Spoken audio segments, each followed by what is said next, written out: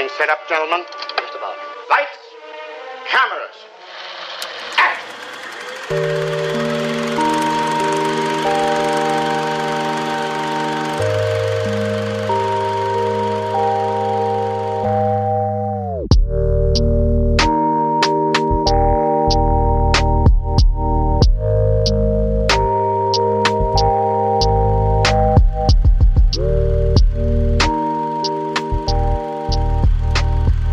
Welcome to the 70mm Mindset, a podcast where we talk about films and TV shows, and today we're going to be talking about the movie Black Widow.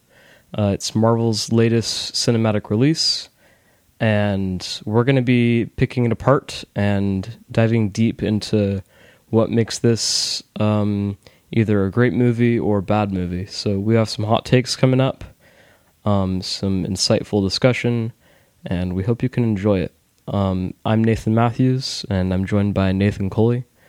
And we each are film enthusiasts. We like to really dive into all the different aspects of films and what make them great.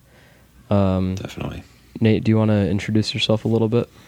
Yeah, so I'm Nathan Cully, as Nathan Matthews said.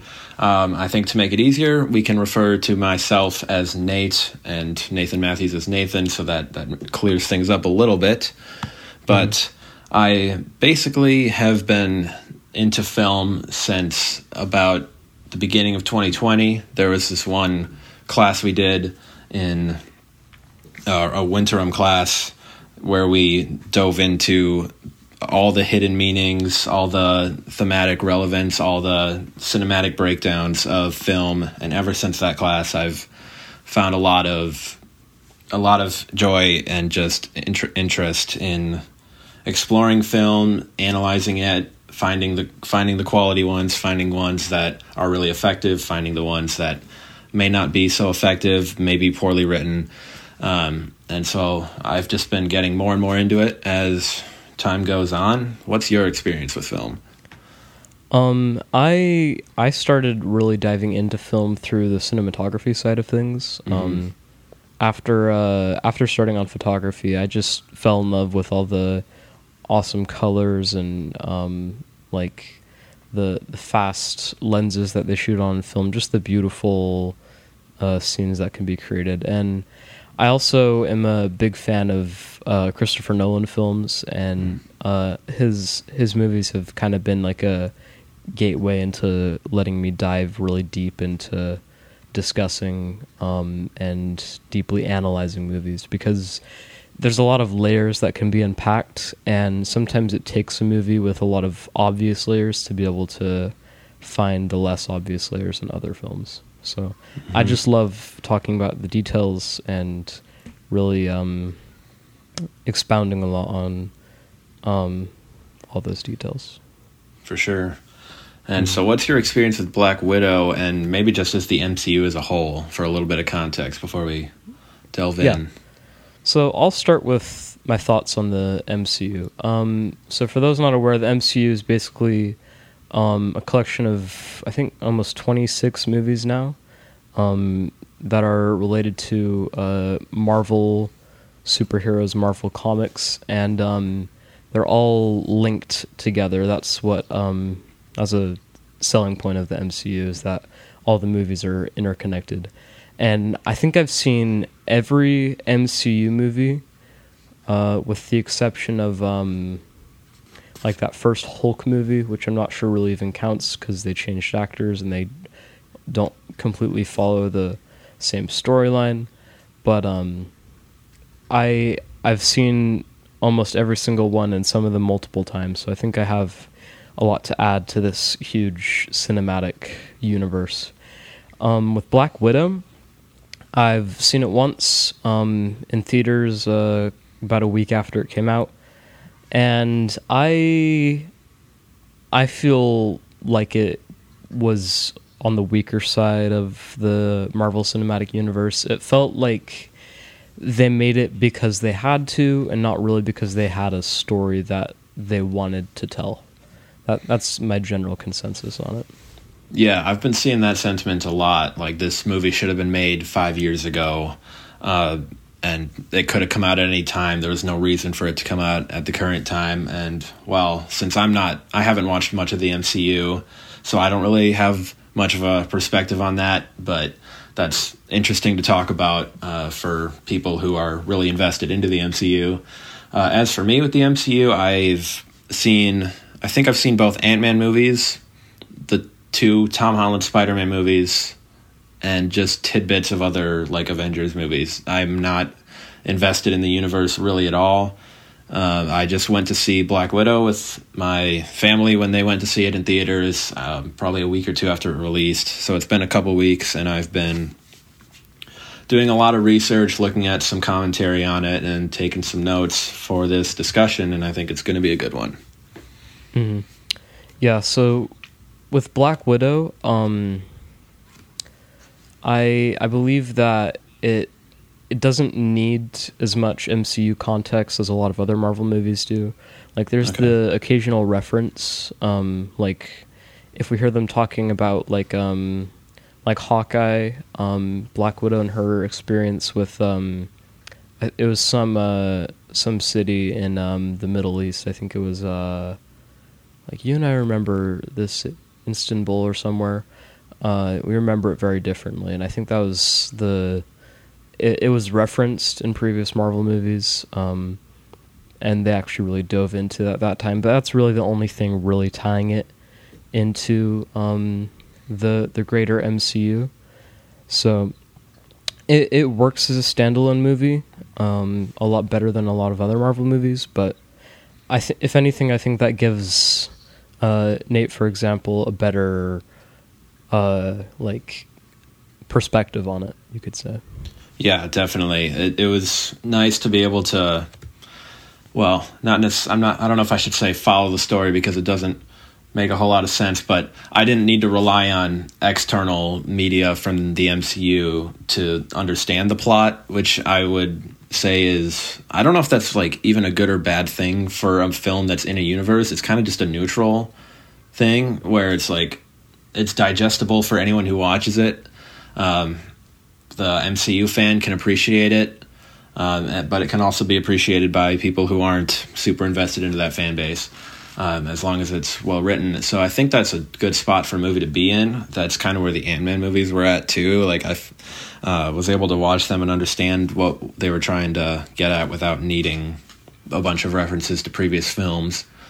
So that's where I was at with those. So I'm glad that I was able to watch that one like this, instead of one like just watching Endgame without watching any of the previous films. Like, obviously that would be way more confusing than just watching Black Widow, which is more standalone. Mm-hmm. Yeah, definitely those big ensemble movies, a lot of their enjoyment is reliant upon knowing these characters. Like, if just to talk about Infinity War, for example, this isn't really a spoiler, so I don't feel bad about saying it, but in that movie, a lot of characters from like different planets even come together, and we see their interactions. And if we were to just judge these characters based on how they act with these new other characters, then we wouldn't really have a good grasp on who these characters actually are. So a lot of those movies are reliant on past films, solo films, and like movies like Guardians of the Galaxy to really explain who these characters are. They don't have a lot of exposition in these movies. I think that's really good. That's really good for a saga to have, when they're able to build up characters movie after movie. That's really impressive, typically, when they're able to plan out arcs across maybe 5+ films. That's a sign of like really, really good planning, really good writing, and that's kind of where you can't really say a movie is good or bad for needing to have watched previous movies or read previous media to understand it, because sometimes they're like inherently connected and you'll have to that's just expected when you're going into this movie, but that's not the case with Black Widow, thankfully. And yeah, that made it really digestible for me in that aspect, at least. Mm-hmm. Yeah, with Black Widow, the only MCU knowledge of our backstory that we had was when she's talking for about 45 seconds explaining her story to Loki in the first Avengers movie. She's saying how she used to like work for this like assassin organization. Oh, okay. And how she eventually converted over to Shield, and how she's changed and doesn't do those things anymore. That's really the only previous knowledge we've had of her backstory. So this movie was a real it built on Black Widow's character, but it wasn't dependent on our previous knowledge of Black Widow. Mm-hmm. Okay, that's good. Yeah. Well, should we start diving into the film itself? I think we should. So should we start with the positives and then slowly work into the more drawback side of things? Yeah, I like the idea of that. Yeah. Okay. So there's a couple things in here that I thought were good. I thought the humor was actually above the level of a lot of other Marvel movies, which is saying something. Even if it wasn't like tonally correct in every scenario, like David Harbour especially, he just had really good comedic timing, I think, with a lot of things, and it was just well written in the dialogue aspect. And I think that's going to be a spot where we disagree a lot, because the humor is one of my biggest issues with this movie. Yeah. There are a lot of them. It's kind of unfortunate because I like a lot of them in isolation, if that makes sense. But when you put them in the context of this whole movie, that's kind of where they, as you said, like there's a whole bunch of tonal clash here. And so the only comedic moments that I can even remember laughing at are when they're also spoilers for Black Widow, by the way. We're going to be, obviously, when they're in the car discussing how Yelena really likes the new jacket that she bought. That both of the scenes where they're talking about the jacket, yeah. I really liked the Florence Pugh's delivery. Her delivery was probably the best in terms of comedy for me, because I was always just incredibly frustrated with David Harbour's character, because they just made him a complete idiot most of the time, who was naive and didn't read the room at all, and he was just infuriating. But Yelena was at least likable, and while she cracked some jokes that I didn't think were totally in character, I can still appreciate them in isolation, I guess. And yeah, so it's just the humor, when put in the framework of the whole movie, doesn't work well, but when it's in isolation, it's funny and enjoyable. So like watching humor compilations from this movie, I can get enjoyment out of that, at least. Yeah. I think you're taking it from a bit of an outsider's perspective, because almost all the Marvel movies are like this. I have heard that, Even when something serious is happening, like a lot of characters, like some characters are just very sarcastic in nature, like Tony Stark and Stephen Strange, for example. They're just very sarcastic people, and that's just a part of their character. And I think with David Harbour, that is a part of his character. He's just kind of that constantly a little bit. He's not too serious with things, and I think that this movie, it doesn't do it as well as a lot of other Marvel films. Like Guardians of the Galaxy is very self-aware in how it's humorous, for example. Like Black Widow just felt a little tonally confused. Definitely. It tried to be two things at once. It tried to be a serious, like, sci-fi action, and it didn't have a lot of those more upbeat things as the other funnier Marvel movies did, but it tried to slip in that humor as well, which just didn't work out as well as it could have.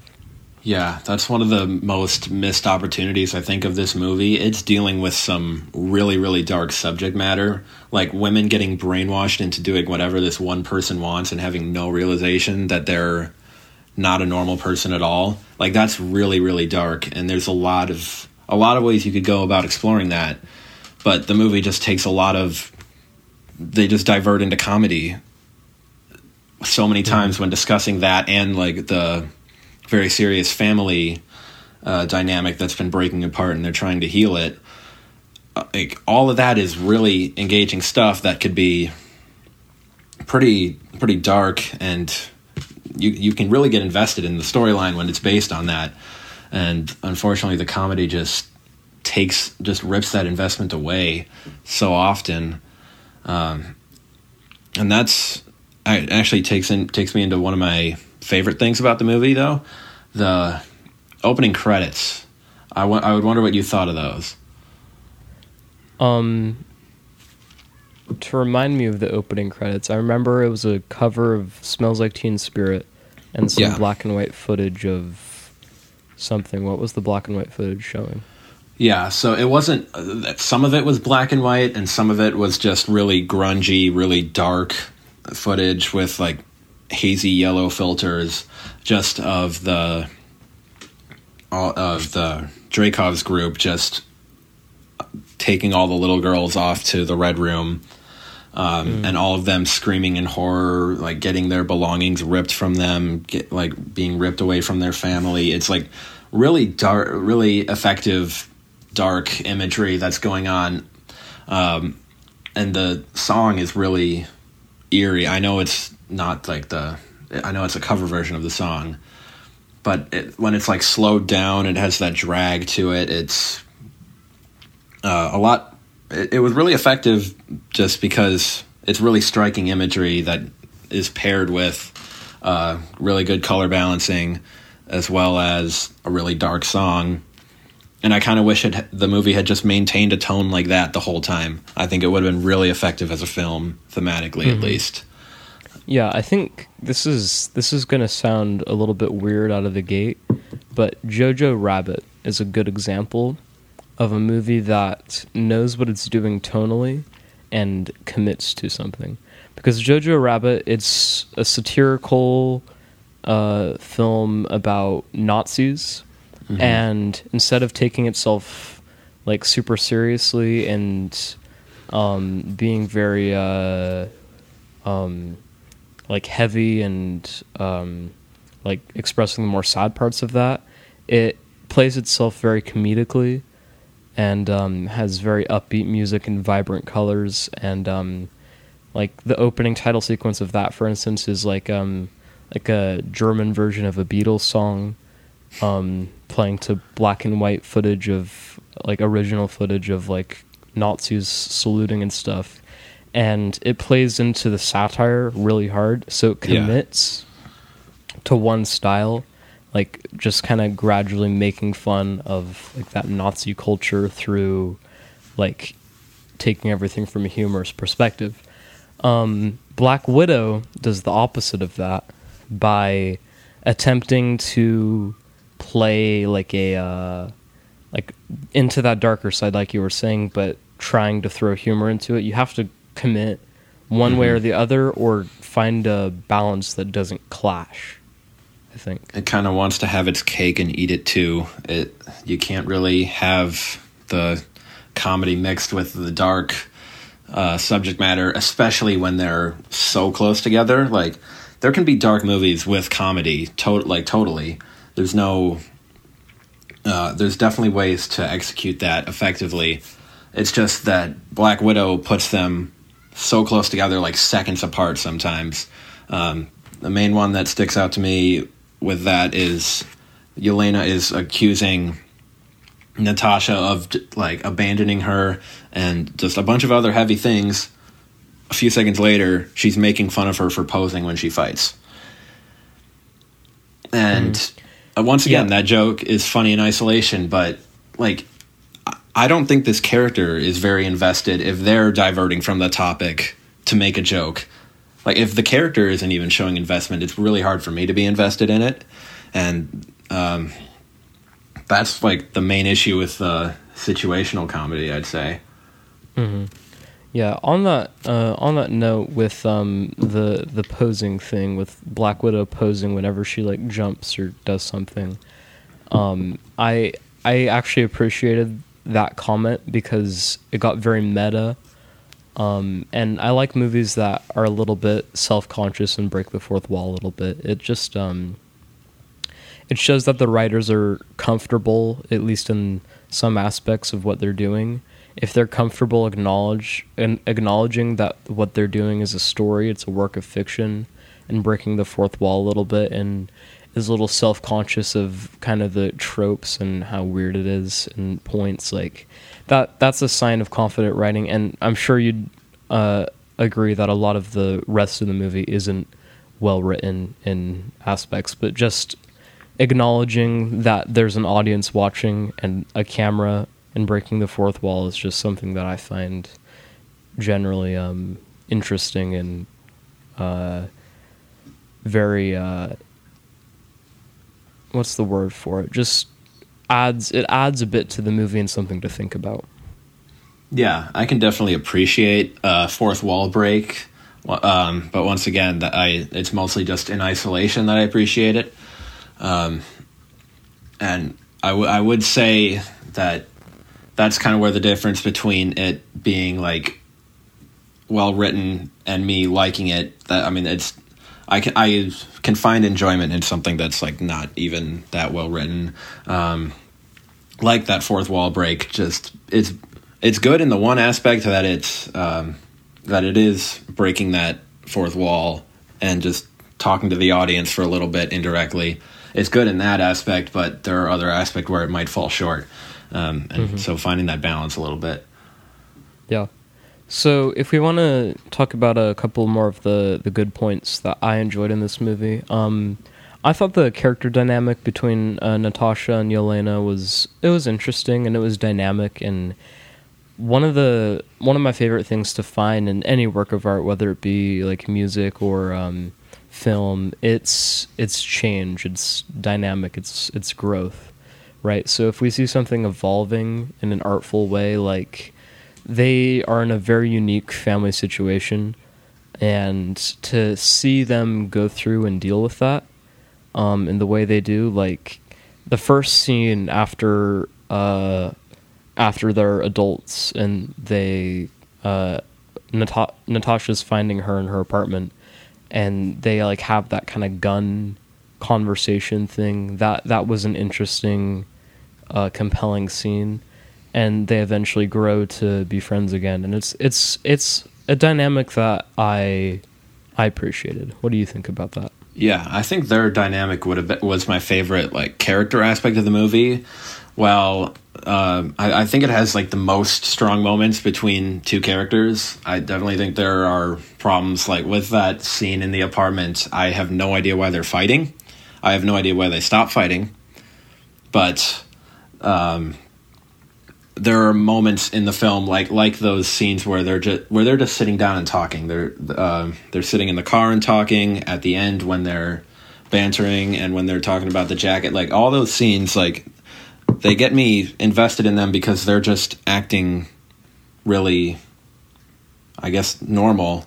They're just having these normal conversations that are it kind of endears you to them when they're just like when Yelena gets so happy about this one jacket. Like that's just kind of fun to watch, and especially when it fits situationally, that's when I'll really enjoy a character dynamic.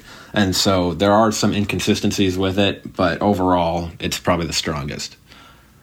Yeah, I really enjoyed most of the human side of the movie anyway.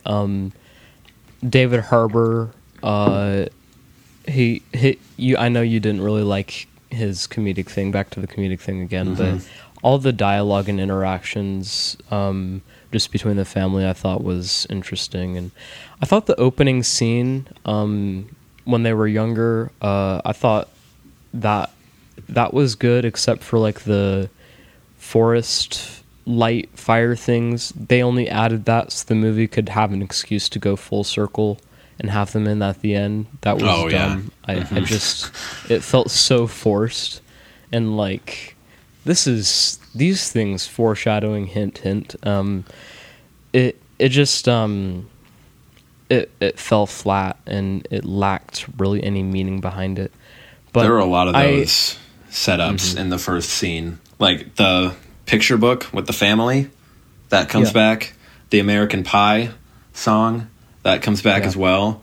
And I'm fine. I'm completely fine with movies doing that, only if they do it well. If they do it like to the degree that a Nolan movie does it, or like a film like The Father that has that kind of evolution throughout the story, or coming full circle with something, then that is a situation where it can really add a lot to the movie if it's done cleverly and in a way that doesn't like feel obtrusive at all. If it just feels natural at first and then eventually is something that can be appreciated at the end in hindsight. Like that's an example of it being done really well with Inception, for instance, like where they're quoting certain lines again, or there's motifs like the train or the top or stuff like that. Yeah. And another one of those from the first scene is when Yelena falls over and her mom tells her pain always makes you stronger. It's like, this is just a cut, and I don't know if you need to get that philosophical about a little cut, but it's then realize that, that's so that we can have a payoff when Natasha and Melina like make up and reconcile with each other a little bit. It's pretty heavy-handed, not very subtle, but I can understand what they were going for. Yeah, if they're working it into, I feel like they added that moment in at the end, and then they said, all right, we need to make this, we need to add some foreshadowing for this. They just copy and paste it and put it in at the beginning of the script. That's what it felt like. A very unartful way to add any sort of revolution to the story. I think the best one that they did, though, was implementing American Pie. I think that actually fits narratively, because the parents don't want Yelena and Natasha to like realize like how grim what's actually happening in this, like where they're going in this car ride in the opening scene. They don't want them to know how grim it actually is, and Natasha's catching on a little bit, but Yelena is still pretty oblivious, and so they put on her favorite song, and then that song plays over shots of Yelena looking longingly at the neighborhood kids just playing and having a normal time, and just wishing for that when we know when we find out what's going to be happening to her. We think back to her just listening to her favorite song, seeing neighborhood kids playing, and that really makes it pretty tragic. I don't think the way that they call back to it is good, but just in the moment, playing American Pie in that scene was actually pretty effective, I'd say. Mm-hmm. I think American Pie is also just a good song choice for that. It literally has the word American in the title, and that's kind of what they're kind of longing for, to kind of just be that suburban, normal family, like in America, right? Mm-hmm. So that's a good song choice as well.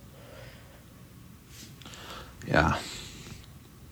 If we want to start kind of trickling into the more negative sides of the movie, one thing that I didn't like was the pacing of the plot.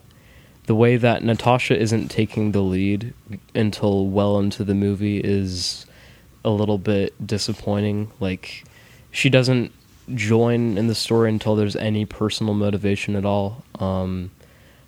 It's just her going along with the motions. Like, I hate to always bring up the same director, but Nolan, in Tenet, it's basically like there's that first scene where the protagonist is going along with the motions, and about like 15 minutes in, the protagonist is already in a position of making large decisions and being a driving force in the movie, just enough to get a protagonist into the world, into the plot, then cutting the reins and letting them just take control of the story. That's what's ideal for me. Now, in Black Widow, Natasha doesn't get involved in the plot, the actual conflict of the plot, until there's any personal motivation, like with her sister and Dreykov. Like, if the character, our main character, our protagonist, isn't going to be involved for this long in the movie, like, what's the point of having that first part of the movie that the character isn't involved in? That can be condensed. That can be just maybe not even there because it's less important at all. Like, yeah, I didn't really pick up on that, but now that you talk about it, it's like, yeah, like she was kind of just going from place to place where the script told her to. It's not really like the script gave her many reasons to do what she was doing. So yeah, that's an interesting point. I didn't think about that. I do actually have one more positive though. If that family dinner scene, I'm basically like split. Like, I have a whole page just on this one scene. Half of it is good, half of it is bad. I think there's a lot of good clashing of perspectives. Like, all the characters have different perspectives that create a conflict, and I think that's actually pretty well supported. So Yelena has like a big flaw of being overly accusatory in that scene. She like points out something that's wrong with every single person in that room, but doesn't offer any solutions. So her accusations are justified, but she doesn't show any desire to actually fix the situation at all, which is an understandable flaw, but a flaw nonetheless that drives some conflict. And that kind of clashes with Natasha's flaw of just being over dramatic, and when she kind of slumps back in her chair and she ends up bursting out at both of her parents, ends up saying the family just didn't even feel real at all, when that's not truly how she feels. And then Melina has a problem with just refusing to accept responsibility, and she she really struggles to admit her wrongdoing in manipulating multiple women to be mind controlled. Like, she really has trouble even placing her mind on that wrongdoing. And so all of those flaws, all of those perspectives create a pretty interesting scene that's sometimes stopped by comedy, but when it's not, it's actually pretty effective. And yeah, that's about it for like main positives, so unfortunately. Yeah. But let's see. I thought that scene was it just drug on a little too long. Like, it was just people getting mad at each other, and it wasn't something that we had enough background on for the audience to care about it as much as the writers would like us to, because we only had that short opening scene just showing them like in the woods for a little bit, and then about 5 minutes into that they were like running away from the FBI with a file on a plane, and it was just straight into the action. We didn't really even have any background for that family dynamic, so that just lacked really any meaning or motivation for the audience, I think. Yeah, and they didn't really show that family in a good state at all in the movie, at least not before this dinner scene, because at that scene at their home in like Ohio or wherever it was, the dad is just like, he doesn't even look happy to see anyone there, and that seems to be the norm. And then they reflect back on their childhood, and it doesn't even seem like they were enjoying it at the time, because they took all their holiday pictures on the same day in different outfits. And it would have hit harder if we would have seen them in a good state, even if it was for just like 5 minutes. That's better than nothing, which is what we got. The only thing I really could take away positively from that is just their perspectives in the moment, not that it's really supported by anything that the movie has set up. Yeah. An issue that I had with a mechanic in the universe is a similar issue I had with Wonder Woman 1984, where they would conveniently introduce some sci-fi or like fantasy mechanic about 20 minutes before it would become extremely relevant to the plot. Their mother, I don't remember her name, but she was Melina. Melina, and then Yeah. Yelena is the daughter. Yelena, yeah. Yelena, Melina. Yeah, so Melina, her mind control thing with the pig, like that conveniently comes in a little bit before the climax. Like it feels forced. Have you seen Wonder Woman 1984? I have not. I've heard it's terrible, so I've kind of just not seen it. That might be a fun movie to just bash on one day, but in that movie, it feels like the writers wrote themselves into a hole, so they just invented a new mechanic to dig themselves out of it, and I could see right through it. That happens several times in the film where they just add new capabilities that the characters have to save the plot. And maybe if it was introduced in a natural way earlier in the film, it would have been a little bit less awkward and forced, but it wasn't. It was conveniently introduced just before it was necessary. Mm-hmm. So stuff that you can see through, if I can tell like a writing process for some mechanic in a film, then it's probably not a very good process because I saw right through it, right? If you can see through the writing, and if something feels like it's part of a pre-written story, then you're losing out on a lot of immersion there. Mm-hmm. And that's just not ideal, obviously. Yeah, there are a lot of moments where the script just exposes itself. Like, oh, I can tell you did that just to set something else up. I can tell you did that just so that this character is conveniently able to do something else. Like, and those are the moments that like really break the immersion and really throw off any investment that I have. I know that's subjective. Like some other people may not notice those, but when you're a little more film oriented and more of a film nerd like we are, that's gonna stick out to you. Mm-hmm. What do you think of the action and tension in this film? Oh yeah, so action I think is pretty subpar at best. There's little. I feel like no tension for any of these characters because there is so much plot armor for Black Widow and Yelena.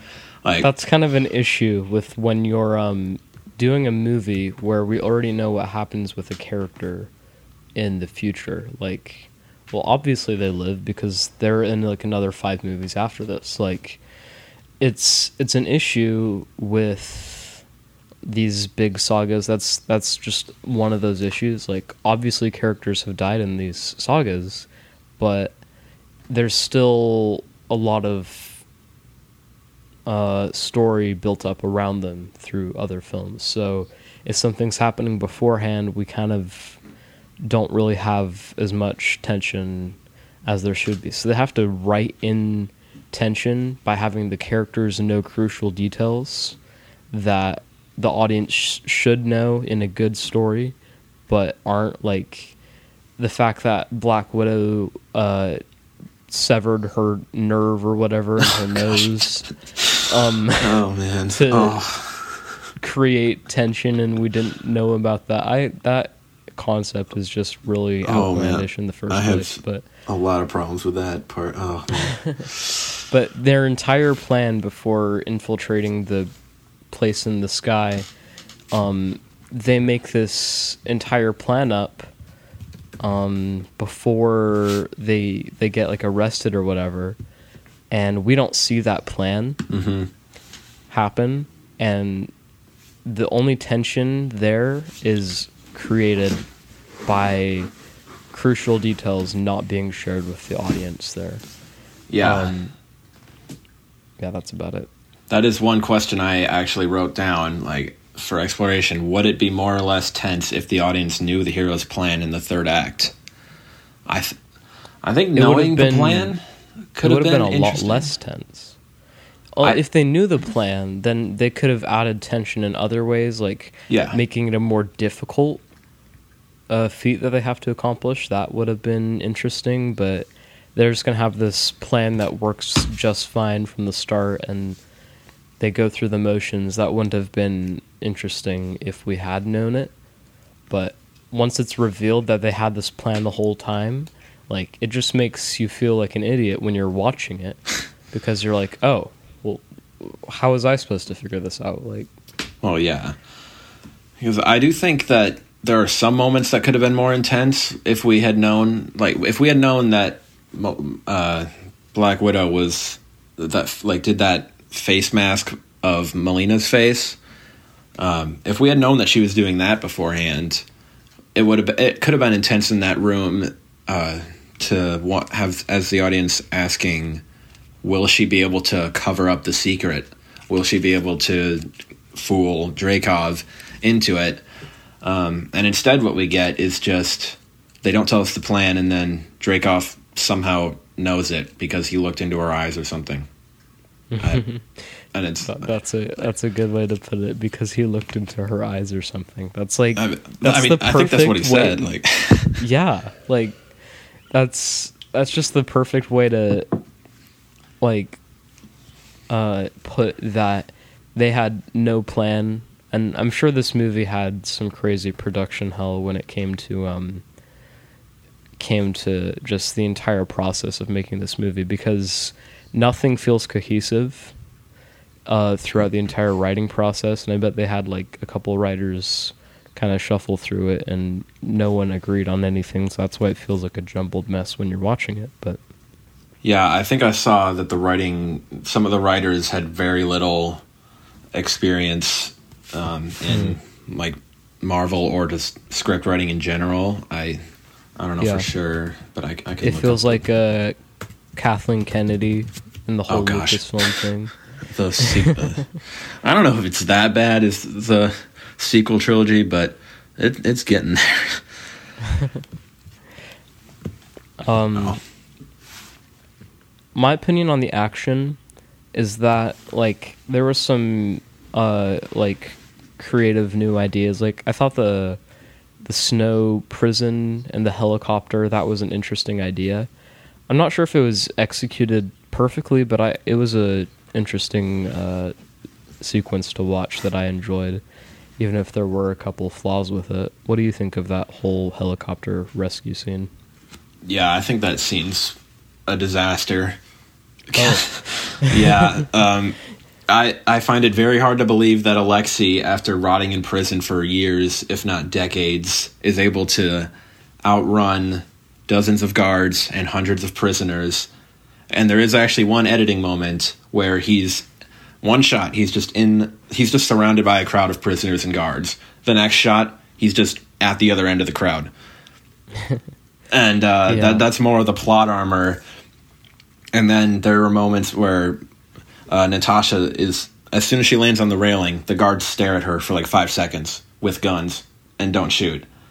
And the helicopter just happens to not be shot in any fatal area. It takes like 9 hits, but 2 go past Yelena, and then 7 hit right around the window.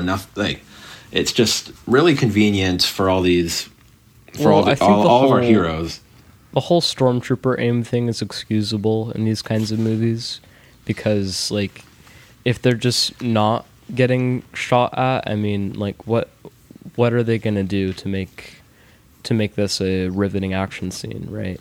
I think the whole, like, I'm not sure if this is an actual term that people use a lot, but just stormtrooper accuracy, like, just the whole joke that they don't hit anything. Yeah. Like, that is sometimes necessary, and that's why I defend that. But yeah, to a degree. I mean, I wouldn't say it's good when the stormtroopers are bad, even though, like, because there are moments, I think at the beginning of episode 4, the stormtroopers are pretty good, and at the beginning of episode 5 they're pretty good, and then they're like a joke in episode 6. And I would consider it a flaw whenever the enemy isn't threatening. That's another flaw with actually the Mandalorian too. The stormtroopers are an actual joke, but so I basically consider it bad because the stakes are really low when an enemy is so incompetent. And the thing with the helicopter is a little more excusable than the first two, where they just escape because of characters not doing something. The helicopter, it's a pretty far distance, so I can understand that one a little bit more, plot armor wise at least. Yeah. I have some comebacks for that Star Wars argument a little bit later, but now about Black Widow. Okay.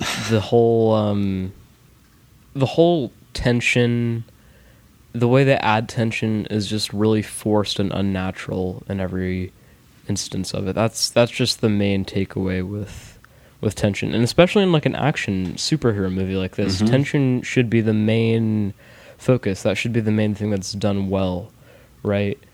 But if the whole concept of tension is just executed terribly throughout the entire film, like, there's really no point to the film, because action movies are about tension. Exactly. It's not gonna work well if you don't have any functioning tension. Yeah, and that's why plot armor can be so damaging, because if your character can survive most things, if not anything, then there's no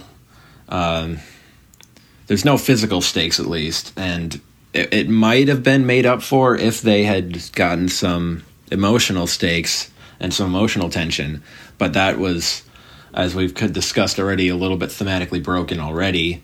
And so you'd kind of think, well, at least I could have some good action with some high stakes, but almost every action scene there is major plot convenience and my characters just surviving insane things that just ruin it, unfortunately. Mm-hmm. Do you want to delve into some other aspects that you have in your notes? Yeah, sure. A lot of these are just, like, my notes are pretty much just chronologically, this happens, what's good about it, what's wrong with it. But I think I have some bigger ones that would be good talking points. Let's see. Okay, yeah. So the vials of mind control kind of confused me. That, like, in the beginning, when Yelena sends them to Natasha, I had like 5 points just on what was the goal here. It seemed really confusing, and I know this is kind of specific, but it's worth talking about because the plot kind of relies on these vials and how they're distributed.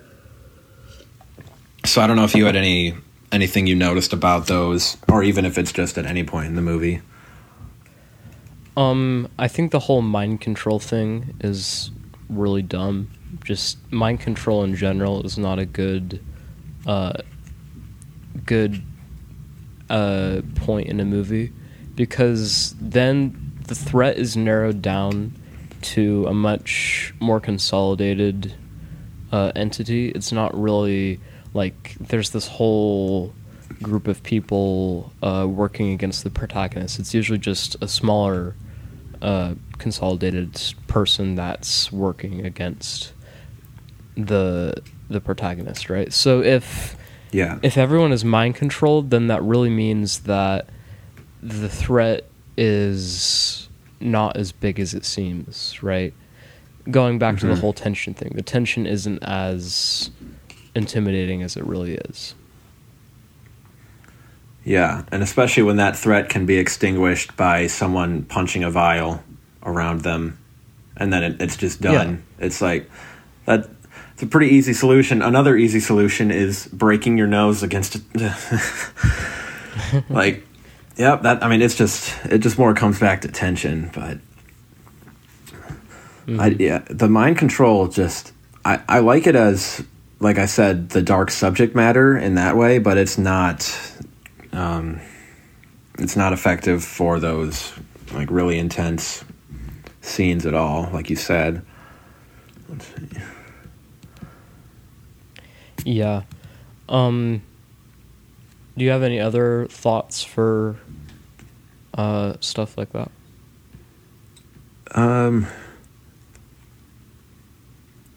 Okay, so I have a lot of notes about the one scene where Alexei and Yelena are in the room at the house together, where it's just the two of them. That's after like the whole family dinner scene that goes pretty poorly. Mm-hmm. This was one of the main moments where it wasn't even necessarily the comedy that broke it. It was just way too fast of a resolution, I guess.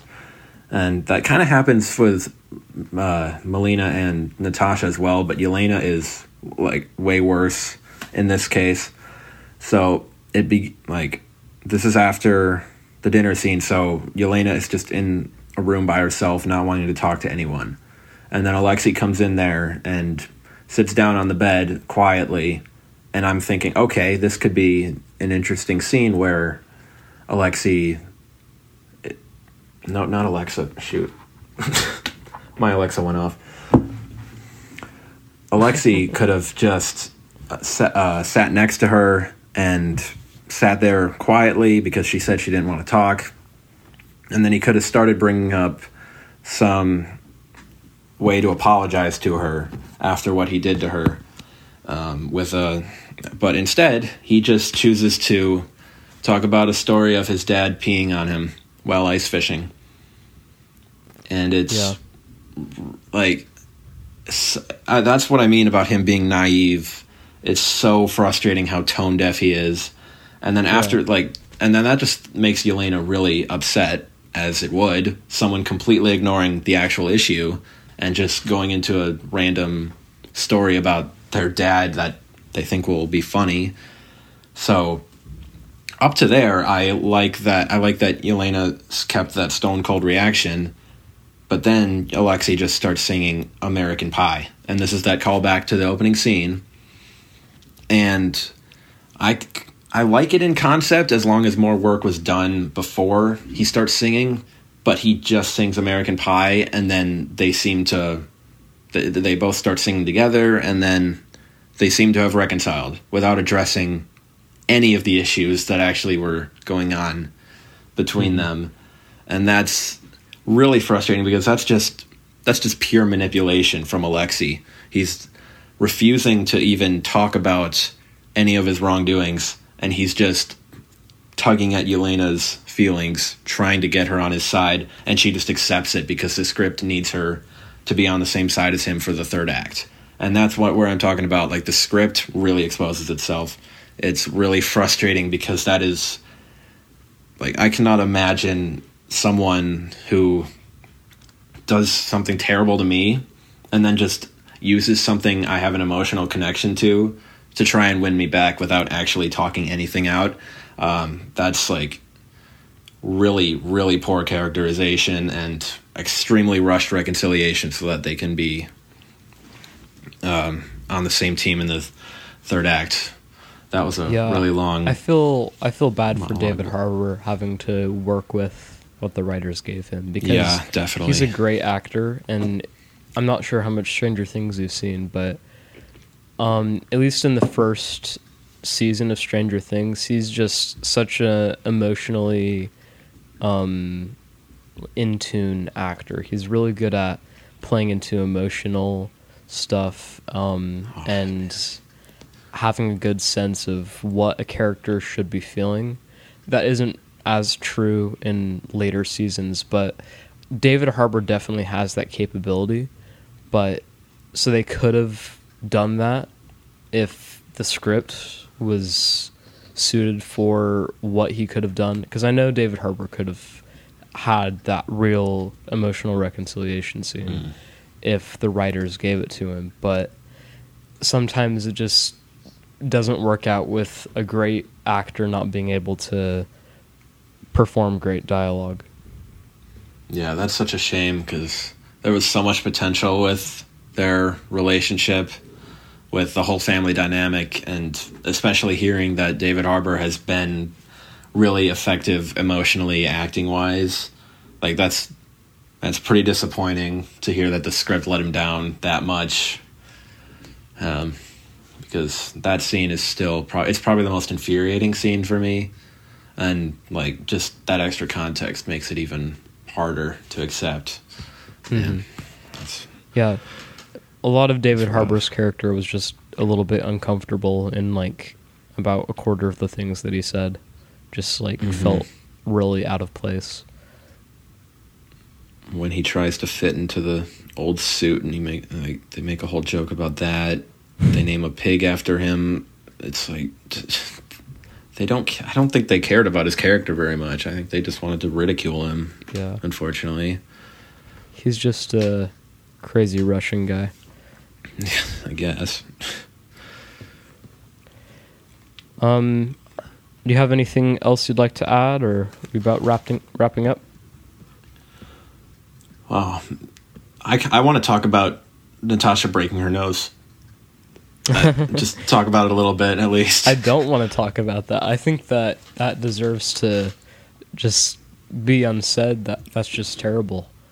Like, yeah, because I'm gonna go into it a little bit because they try to justify it hilariously. Melina says that you have to sever the olfactory nerves, which many people aren't going to know what those are, but I looked up a diagram, and they are extremely deep into your skull. Like there is no way that slamming your face on a table is going to sever those at all. But and then that's she just what they ended up doing it by pulling on it, snapping it back into place. Yeah, and you would think inconsistencies like that in favor of something that is well written, like that is completely fine if it's for a good cause. But if it's for something as dumb as like she has to be able to not smell the guy to be able to attack him, like that's just such a weird premise to begin with. Oh yeah, and then running with it for as long as they did. Like for someone that like Dreykov is intimidating on his own, I think. Like they could have made Dreykov even more intimidating, like, but instead he just is all cocky and has his guards leave the room and everything and does that, and it just, they wrote themselves into a hole. I feel like the same situation where we were talking about with them needing to add tension in for no apparent reason. Yeah, and I don't think it's a great sign when your enemy's big thing that's gonna like really set him apart is you can't attack me when you smell me. It's like, oh. And there were so many loopholes to that too. Like she could just go across the room and shoot him. She could drop an explosive in his direction. Like doesn't necessarily have to be to try to kill him. Just throw an explosive his direction because you're not like committing the action straight to him. Like there are loopholes that she could have taken too, and it's like I don't know why Dreykov would depend on that, the pheromone lock. Like that's a really weak defense system. And then we're back to the whole like mind control thing. Like, how on earth does mind control work? Like a person can't directly intend to harm him. Like what? I mean, yeah, that has to be like such a gray area. So much gray area involved in that. Like that's the one thing that the pheromone does. That's the one thing, apparently, that pheromone, like it doesn't mind control her in any other way. It doesn't make her subservient. No, it literally only prevents her from being able to kill him and nothing else. It's so contrived, and that's the script exposing itself once again. It's honestly like I laughed when that happened in the theater. Because I had actually seen that specific scene on Twitter without the context at all. I just saw the clip of her slamming her nose into a table, and when I saw the reasoning, I was like, "Oh wow, that's a thing." Yep. Yeah, there's just so many other like cinema sins in this movie. Like this is a movie for cinema sins, and I'm actually curious to see what the Cinema Sins channel does with this movie, because I'm fine with movies having those inconsistencies like that, as long as it makes up for it with the plot. But this movie is kind of death by a thousand cuts. There are just so many just small issues that I don't necessarily know. I don't necessarily just want to list off issue after issue, because that's just kind of boring to listen to. At least for me, I think it would be. But when the movie just has those small issues after small issues, it's like they may be small issues in isolation, but they all culminate to form a film that's pretty broken overall. Yeah. All right. Should we do that's about scores? Yeah, we should. I'm going to give this movie a C. I just think that it has potential and there are a couple enjoyable parts, but it's got some tone deafness and some inconsistencies that just don't add up. What about you? Yeah, I initially gave it a D+, and I am sticking with that after all the research that I did and finding even more issues with it, and after this discussion, exposing a little bit more even that I hadn't thought of. I'm going to stick with D+ objectively, and I don't know if you have a different subjective score. I guess my subjective score would be like a C- because of some of Florence Pugh's delivery, but that's about it. My objective and subjective scores are the same. Okay. Yep. Well, should we talk a little bit about what we do personally if people want to check us out? Yeah. So Nate does some awesome Hollywood-style trailer edits for really lots of movies and shows, and he just is really good at video editing and making things look epic. And you play pool, so that's cool. I do have a couple pool videos, yeah. Yep. And Nathan runs a awesome photography account. He just posted a picture of the Milky Way, which was that was really cool. I seeing that, especially that you were able to grab that. Were you still in California with that? No, I took that on very northern Arizona. It's called the Arizona Strip, the part of Arizona that no one lives in, north of the Grand Canyon. Yeah, nice. Yep. And then I also run a little Instagram account called Sentence Film Reviews, where I just review a movie in one sentence and hope to start a discussion in the comment section, which has worked every now and then. So if you're interested, check that out. And we also run a podcast with Nick and Sweeney, who is from the Telosa Tech podcast. It's the Nick and the Nathan show, and we're hopefully going to be recording some new episodes soon once Nick is satisfied with all that he's gotten at Starbase and has more time. But anyway, that's about it for now, if you have anything else. Yeah, I also have some music. I'm a musician and music producer. For sure. I have my project, Torch Decade, has an album out. You can stream that anywhere, and I'm working on some music under my own name currently that should be out in the near future. Hi, emoji. Awesome. Nice. Sounds great. All right. You can find me at Nathan Matthews Photo on Instagram, Sentence Film Reviews on Instagram for Nate, and Nathan Coley Edits on YouTube. Mm-hmm. And be sure to check out our podcast, Nick and the Nathans. Yeah, we'll link everything in the notes. Mm-hmm. Okay. We hope you've enjoyed this episode of the 70mm Mindset. We're going to be doing lots of episodes in the future. We hope to be able to cover lots of great movies and shows. Sounds like we have some hot takes for The Mandalorian and Knives Out. Oh yeah. And it'd be great to just talk about some of our favorite movies too. So for sure, we don't just bash bad movies. We also like to rave about good movies too. So yeah, and when we're talking about bad movies, I like to think that when you're able to analyze what makes a film bad, you're also able to appreciate what makes a great film a great film. What is so amazing about it, and that really makes you appreciate film as a whole. So I think talking about both is great, and yeah, we look forward to seeing you in the next episode. Yep. All right. See ya. See ya. Bye.